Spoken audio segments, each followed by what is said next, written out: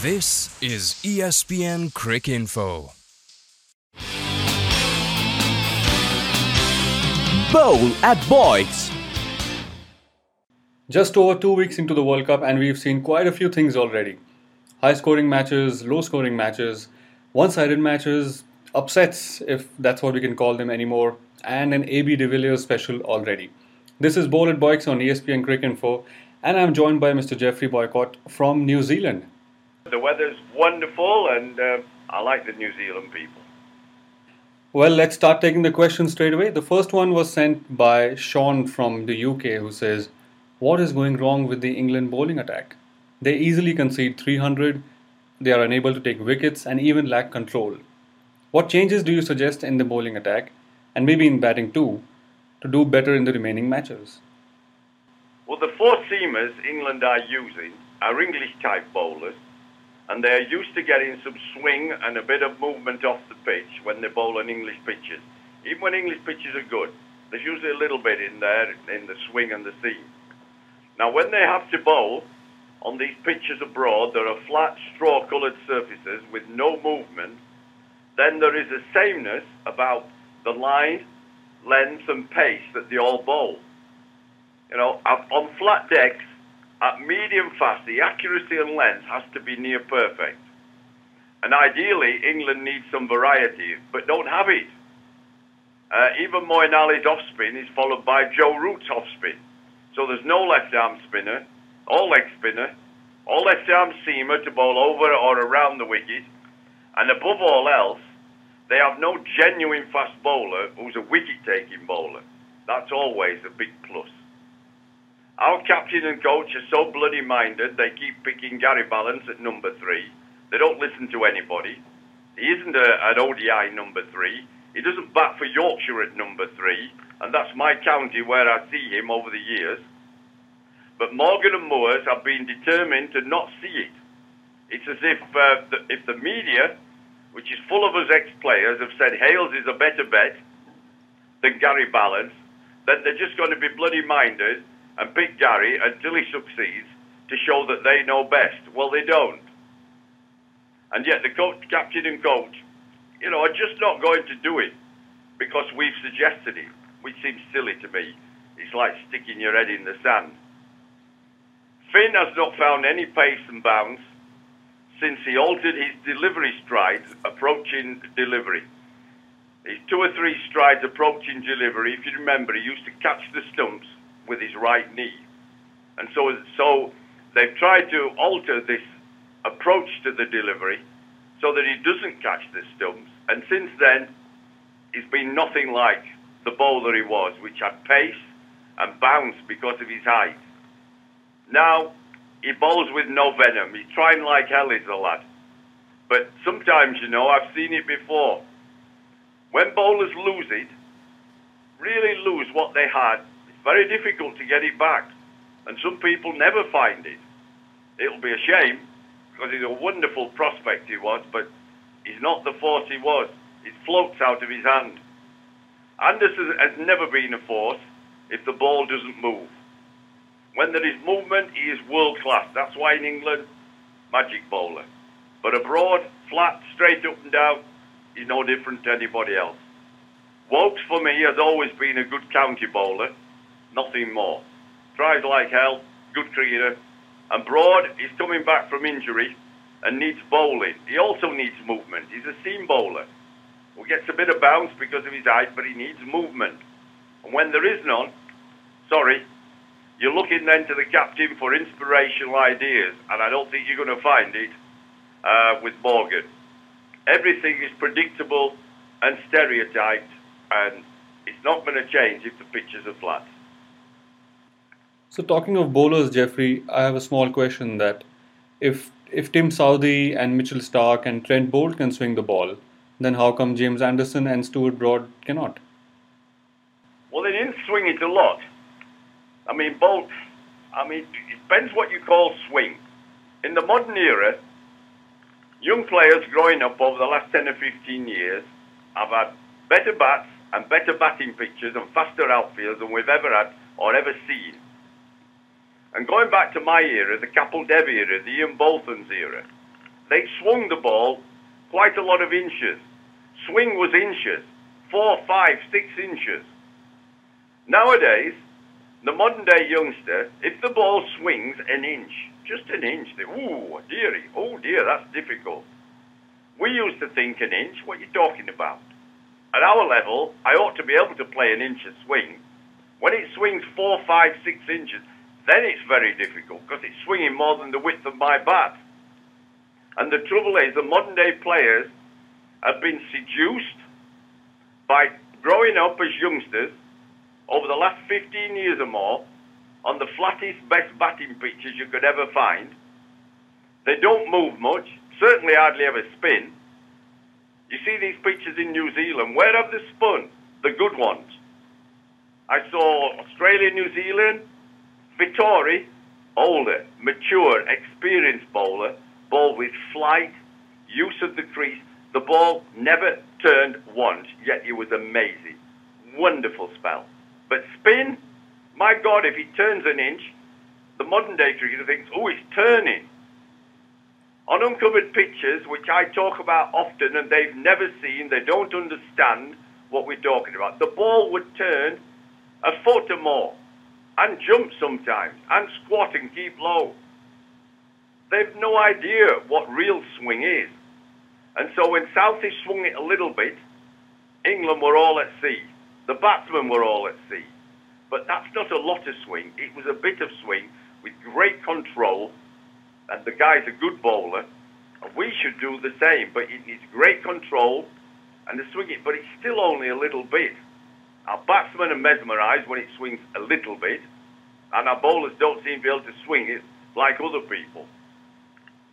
Right, well, let's hope some form and luck swings in England's favour in the remaining 2 matches. Second question. Well, we'll beat Bangladesh and everybody say we'll be good again. We'll be good. We'll be good to win the World Cup. Let's hope they make the quarterfinals, Geoffrey. Doesn't matter if you make the quarterfinals if you're not playing well, because you're not going to beat anybody, are you? That's true. Time for the second question. Nishit from India says, Geoffrey, India were in such horrible form going into the World Cup, having not won a single match on the tour of Australia, and with such a poor record away from home recently. What has the team done to change their fortunes, that too against teams like Pakistan and South Africa early in the tournament? How are they now doing well in all 3 departments? I think it's because this World Cup is a batsman's World Cup. You look at the flat decks, shortish boundaries, heavy bats are talked about, hit it further. There's no spin or anything, nobody's turned it. And you look at the field places, the restrictions. You know, only 4 in the last few overs, only 2 out in the first few overs. It's easier than ever for batting, more difficult for bowlers. And I think India, their strength is their batting. They've always had good batsmen.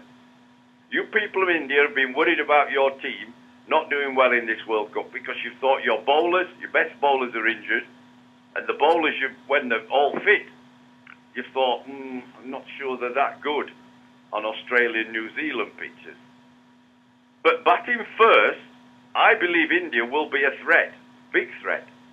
Because when you bat first and you have a good batting lineup, which India have, there's less pressure, players have no inhibitions, they play with freedom, they can express themselves because batting is their forte, and when you bat first, you don't know what score you're going to get, you don't know what score is a good score, so they just bat.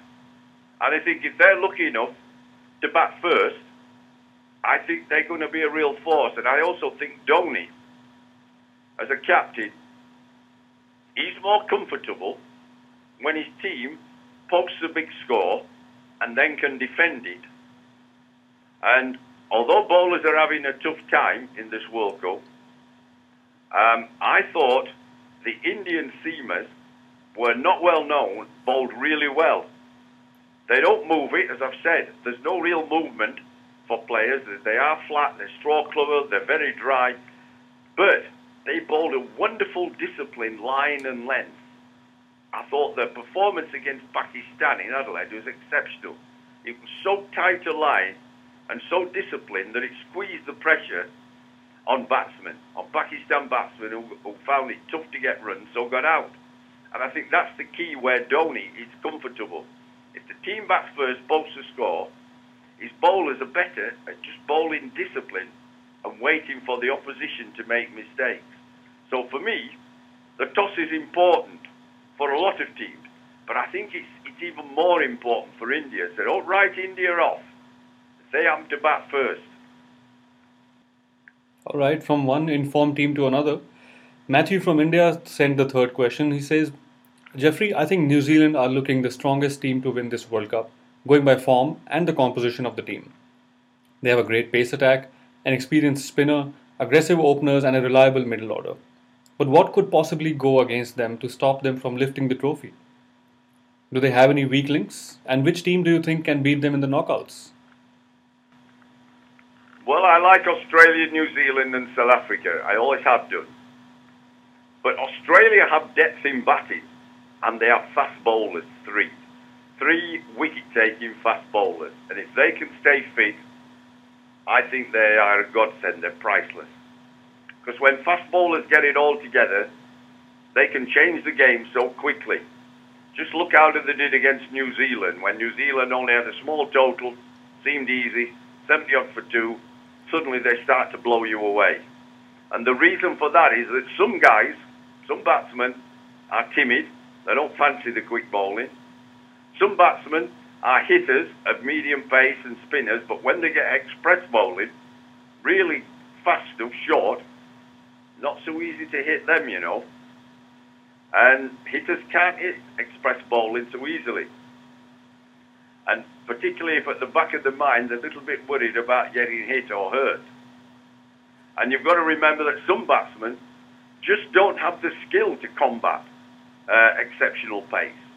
There's a lot of skill and ability involved as well as courage. And sometimes it's just pure skill, they just haven't got it because they don't see it very often. Look how Mitchell Johnson mesmerised England in the Ashes a year ago. They don't come up against fast bowling, genuine, real fast bowling. There's Mitchell Johnson, there's Dale Steyn. Who else in the world is really quick? Well, Aussie have got Stark and they've got Cummins. And I think this is it. 3 fast men can be the aces. 3 aces, not one. But if one don't get you, maybe the others will. And when I just look at New Zealand, how the 3 Aussie speedsters changed the match, or nearly did. They nearly won it against New Zealand. Well, if these 2 teams come up against each other again, if you ask me how will New Zealand not win the World Cup? 2 points. Will Australia's batting fail again? That's a big question. I don't think so. I think they were a bit rusty. Their match against Bangladesh was rained off in Brisbane. They hadn't played for 2 weeks. 2 weeks is a long time. Weeks, okay. 2 weeks, long time for professionals. And 2, can New Zealand's batsmen combat the pace better than they did? 2 questions have to be answered. And if they're not answered in New Zealand's favour, Australia will win the World Cup. So Geoffrey, within the New Zealand team, suppose they do not face Australia, do you see any weak links in the team? Listen, it's all on the day. It's not a matter of weak links. They're a very good side. Victoria's a wonderful bowler. Southey bowled beautifully. Yeah, look, they've got enough good cricketers. They're playing well. Their confidence is high. There's no real weak links, but pace. Pace is the thing. Nobody else has got pace like them. There's only Dale Steyn, and he's just one for South Africa. They've got 3, so if they can stay fit, they could just be the difference. Wicket-taking bowlers. In this World Cup, it's all batting. All batting. When batsmen get in, it's very difficult to get them out. So if you can get wickets, wicket-taking bowlers, then you get new batsmen to the crease who normally don't score as quick, have to get in. That's the difference. Wicket-taking bowlers. Boyk's Question of the Week. Alright, time for the 4th question. A pretty straightforward one sent by Malik from United States. He says, Geoffrey, what would you do if you were Pakistan's batting coach? Why do they go into their shell and other teams don't? What would I do if I was Pakistan's batting coach? Well, I wouldn't take the job. Because putting it simply, I think it's an enormous challenge because I don't believe at this moment Pakistan are blessed with a lot of talent. And I say that, I'm brutally honest about it. I love a lot of the Pakistanis, are friends of mine. I've been there, played there, commentated there, but there are times, you know, in the past, when some of the greatest cricketers who have ever graced this game were playing for Pakistan, and they could do magical things.